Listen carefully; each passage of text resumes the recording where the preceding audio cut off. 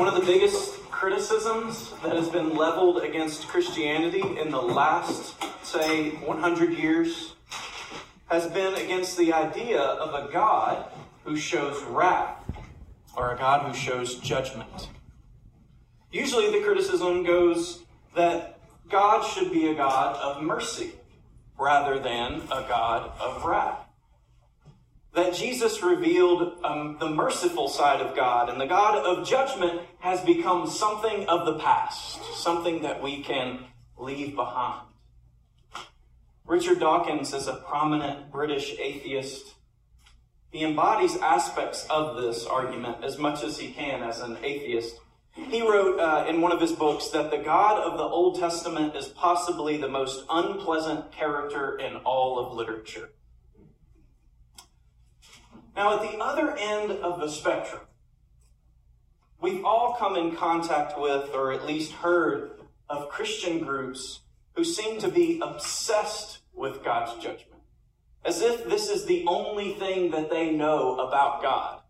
So I encountered this over and over again in college. At LSU's campus, there was the Free Speech Alley, and there was this group that would gather and just yell at people all day long, and their signs would have certain parts of Scripture. For the wages of sin is death. That would be on one of their signs. But not the rest of the Scripture. But the gift of God is eternal life. It was as if they only wanted to emphasize this one side, this wrath, this judgment. It reminds me of another preacher character in a movie that Stephen and Leah recommended to me a couple of years ago. He would say about the people he was preaching to, they're all going to hell and someone has to tell them. And he would say it as if he were very excited to be the one to get to tell them that they're all going to hell. Our world is one of the extremes in all sorts of ways. And in this case, we have on one side an extreme rejection of judgment, especially God's judgment. But we need also recognize that this rejection has a consequence. You see, you can't reject one thing without embracing another. This is just part of life. You reject one thing, you embrace another. And in this case, the rejection of judgment has resulted in an extreme embrace of tolerance. With no room for judgment, our culture has exalted tolerance as the highest value. We're expected to endorse each other's decisions and behaviors regardless of what they are or regardless of what might happen because of those decisions. Now, on that other side is an extreme obsession with judgment. And I don't think this is a good thing, but I actually think that we're seeing less and less Christian groups in America who represent this obsession with judgment. And some might say this is a good thing, but I believe that it actually hints at something negative. Here's what I think it hints at. I think it hints at the fact that it's becoming harder and harder for many in our culture, many of us here, to embrace this essential aspect of God, His judgment. That there is a side of God that involves judgment. And this isn't the shadow side of God. This isn't His bad side. Let's just, look at His right side, not His left side. It's not that. This is an essential part of God. Our culture has lost the ability. Many Christians are fearful of talking about this in a clear and thoughtful way. But to take the Bible seriously, we have to talk about judgment. And we should be able to engage in it in thoughtful and measured ways.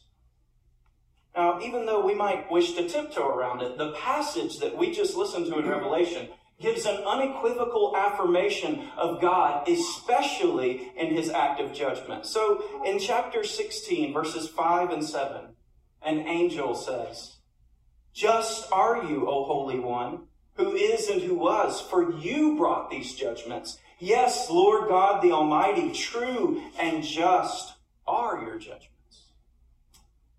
Now, I'm going to start at the place that we're also going to end. I think the challenge for Christians today is that we learn to speak with the angel when we think of God's judgment. Just are you, O Holy One, who is and who was. Yes, Lord God the Almighty, true and just are your judgments. Can you say this when you think of God's judgments against evil and sin? All evil and sin, even your own. Can you agree with the angel? Can you have the same voice with him of saying, yes, Lord God the Almighty, true and just are your judgments? I think that's the question for us. Can we say this even in view of our own failures, our own pet sins, that God is just in judging them? Now, whether your answer is yes or no, I hope that you'll listen to the rest of the sermon. I want to ask 3 questions to lead us through this passage. So 1, why does God judge? Why does God judge? The second, how does God judge? And the third, what are we to do? So first, why does God judge? And here's the short answer. With every question, I'm going to give a short answer and then explain a little more. He judges because he is love. This is the short answer. Because he is love. God judges as love because love has these 2 sides, mercy and justice. There's a movement in our culture right now toward social justice. It's the effort to ensure that people have what they need in a very positive sense, that they have the food they need, the medical care they need, the access to work and a meaningful life. This is a really wonderful thing. It's all over the Bible. Now, sure, it can get twisted, but as far as it goes, it can be a wonderful thing. It's one of God's great longings for his world, that people would live in justice and with justice toward each other. It's part of his promises through the resurrection of Jesus that this will actually come to be within the world. This is a positive side to justice. But for this positive side of justice to happen, there's also a negative side. And that negative side is just punishment. This is the type of judgment that's taking place in our passage. Now, how did we get to this point in the book of Revelation? So some of the critiques of God's judgment from the world, and even from Christians who are reticent to embrace this, is that it makes it sound as if God is simply this angry ogre who is looking for a place to vent his anger. But this is an awful caricature that we can buy into. God's judgment is always rooted in a people and in a place. It's always rooted in a people and in a place. So here in Revelation, several chapters back, in chapter 6, verse 10, we heard about a group of martyrs who have died for their witness to Jesus. And these martyrs in their death are crying out to God, saying, "How long before you will judge and avenge our blood on those who dwell on the earth?" God responds to the martyrs by telling them to wait, and he actually also tells them that there will be more martyrs before his justice comes. As I've mentioned before, as we've been walking through Revelation, this is what it was like for the early Christians after Jesus' ascension and after he sent the Spirit. They preached the good news of Jesus Christ, of his death and resurrection, his conquering of sin, evil, and death, but they were quickly confronted by powerful people telling them to stop. They would reply when they were told to stop, "We have to obey God rather than you." And when they didn't stop, they began to be killed. The book of Revelation is a forewarning to Christians that more persecution is coming, that it's going to get worse before it gets better. But they can rest in the promise of God's justice and his vindication. So here in chapter 16, in these bowls that are being poured out, we're seeing a prophecy of God's final justice for his people. Actually, the next few chapters, Revelation chapter 16 through 19, are all describing in a symbolic way God's judgment on the world for rejecting Christ and rejecting his people. Still, how can we say that God's judgment is an act of love? The reason we can say this is because in one sense, God's judgment began at the cross. God's judgment began at the cross. In the cross, God's arms are outstretched toward the world in a posture of welcome, of mercy. Will you come to me? But when we harden ourselves against God and against his people, we make ourselves an enemy of God, and God must protect his children. So one way this has been said is that God actually rules with two arms. One is mercy, and the other is justice.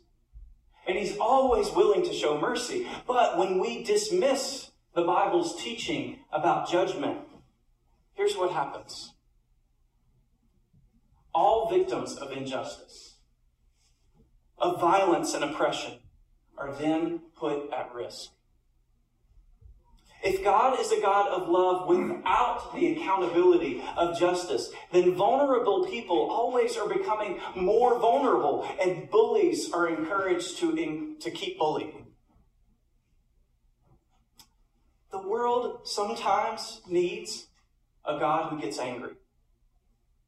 We need a God who will protect his children, who will once and for all remove bullies and perpetrators of evil from his playground of the world. And this is what God does for these martyrs. Why does God judge? Because he is love. His love wills the good for his children, and that means he has to go to bat for his children. He will defend them. He judges because he is love. And love has two sides: mercy and justice. Now, how does God judge? Again, a short answer. We reap what we sow. How does God judge? We reap what we sow. So God's judgments here in chapter 16 are described symbolically as bowls. They're also numbered symbolically. There are 7 bowls, 7 meaning this is the fullness of God's judgment. What's in the bowls? Well, listen again to the angel in verses 5 and 6. Just are you, O Holy One, who is and who was, for you brought these judgments. For they have shed the blood of saints and prophets, and you have given them blood to drink. It's what they deserve, the angel says. These bowls have blood in them. The blood of the saints has risen up to God, and God is pouring it back out as judgment. Now again, this is a symbol, but it points to something very real in the way God works, in the way that God has made the world. We reap what we sow. So the Romans and the Jews in the first century shed the blood of Christians. The judgment for this would be blood. It's a live by the sword, die by the sword story. Now, let me tease this out. One of the things we often hear in Scripture about God's judgment is that he is patient. So in 2 Peter chapter 3, it says this: he is patient towards you because he does not wish for any to perish, but for all to come to repentance. Why is God patient? So that we might all repent. God holds off judgment in the possibility that people would repent. We want judgment quickly, don't we? If they cut me off, God, smite them, strike them down now. This is the, language of someone does something and is afraid, God's going to strike them with lightning. God doesn't often work this way. Sometimes he does, but it's not the normal way that God works. God is more willing to wait. But when we don't repent, here's what happens. Our rebellion stacks up like a fragile Jenga tower. Have you ever played this game in your family? You take out the pieces and you see, how many you can get taken out before everything just comes crashing down. This is what sin does and rebellion does.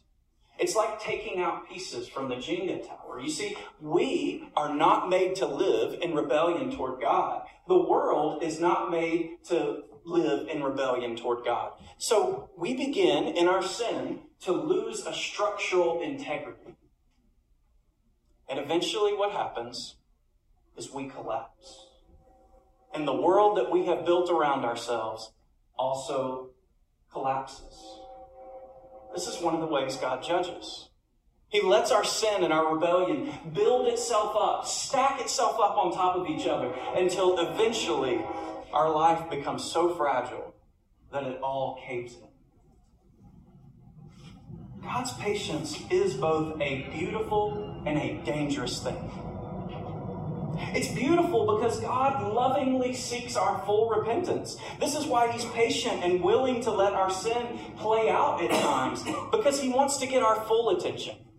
It's like the parent who is sometimes willing to let the child do something that they know is going to be painful because they know that the child will learn from it. But there does come a time as a child gets older that the parent can't stop the child. Even if the behavior that they're about to walk in is very, very dangerous to them, the parent can't always stop them. And this is why God's patience is dangerous. Because He's also willing to let us experience the full consequences of our rebellion. As C.S. Lewis said, there are only two kinds of people in the world in the end. Those who say to God, "Thy will be done. In my life, in the world, Thy will be done, Lord." And then there are those to whom God says in the end, after they've stubbornly resisted Him time after time, "Thy will be done. Thy will be done." How does God judge? We reap what we sow. We reap what we sow. So at the end of Revelation chapter 16, we hear from the angel that the judgment is done. There were flashes of lightning, rumblings, peals of thunder, and a great earthquake, we're told. A city is split into 3 parts, and the cities of the nations fall. What does this mean? All these things symbolically describe what was going to happen to Israel and to Rome. Israel's precious temple would be leveled because they rejected Jesus and they rejected the people who followed Him.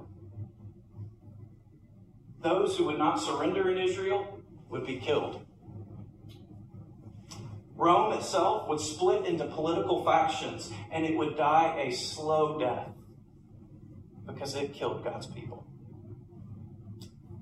And we're going to talk in detail in the coming weeks about the way God deals with nations, because that's a major part of Revelation. If you want to learn, how does a nation walk before God? What's the responsibility of a nation in God's kingdom? The Revelation is a place that you should go. And I know you guys love to hear me talk about politics, so that's another reason I'm going to do that. But for now, we simply need to notice this. In response to the question, how does God judge? God's judgment is never arbitrary. It's never just anger seeking release. God's judgment is directly related to our actions. Directly related to our actions. God lets us reap what we sow. This is not to say, and hear me, that every bad thing that happens in our lives is because of God's judgment. But some of it very well could be. Even if it's the case that bad things that are happening in our lives is related to God's judgment. Even if that is the case, the beautiful part, again, of God's patience is that God is always willing to show mercy. It could very well be that you're experiencing God's judgment in your life in some way because of your stubbornness and rebellion against God. That could be the case. But God's judgment, His discipline, is done in love. It's always intended to lead you toward repentance. And so the last thing that we should do is harden ourselves in a time of that discipline. Why does God judge? He judges because He is love. How does He judge? Well, we reap what we sow. And God allows that to happen. Lastly, what are we to do? A short answer, once again, stay awake. Stay awake.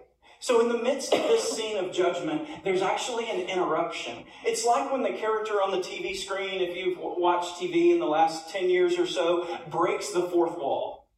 So they turn to the screen, they look at the audience, and they begin speaking directly to you. This is what Christ does in this chapter.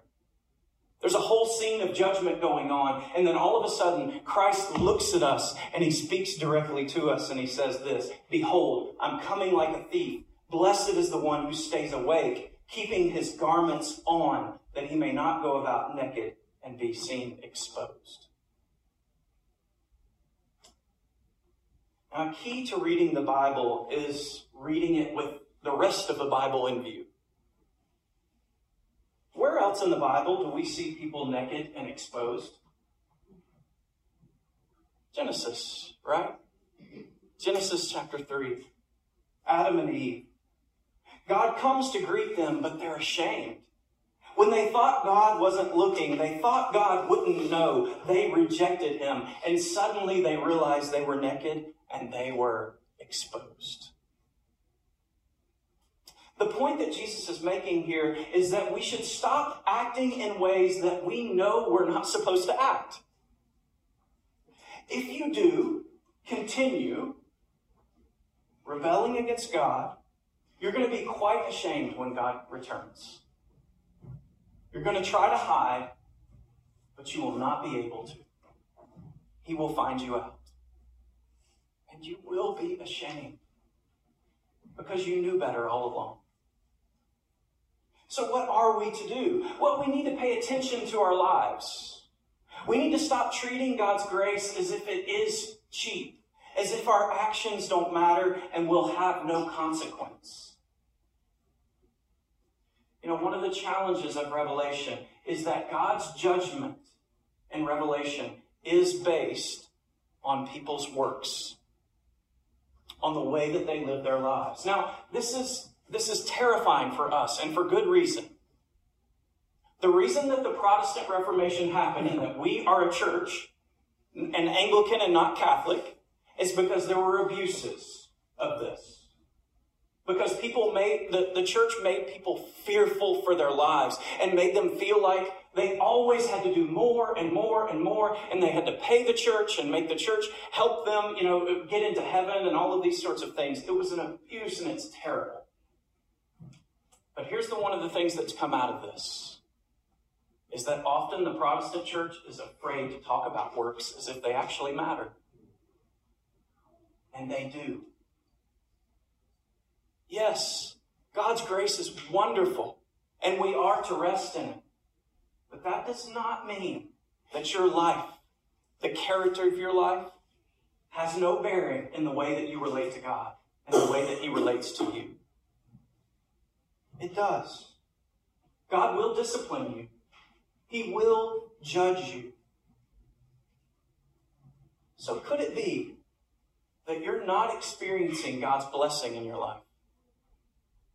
That you're experiencing his judgment and his discipline because you've stopped striving after the new life that God has called you to?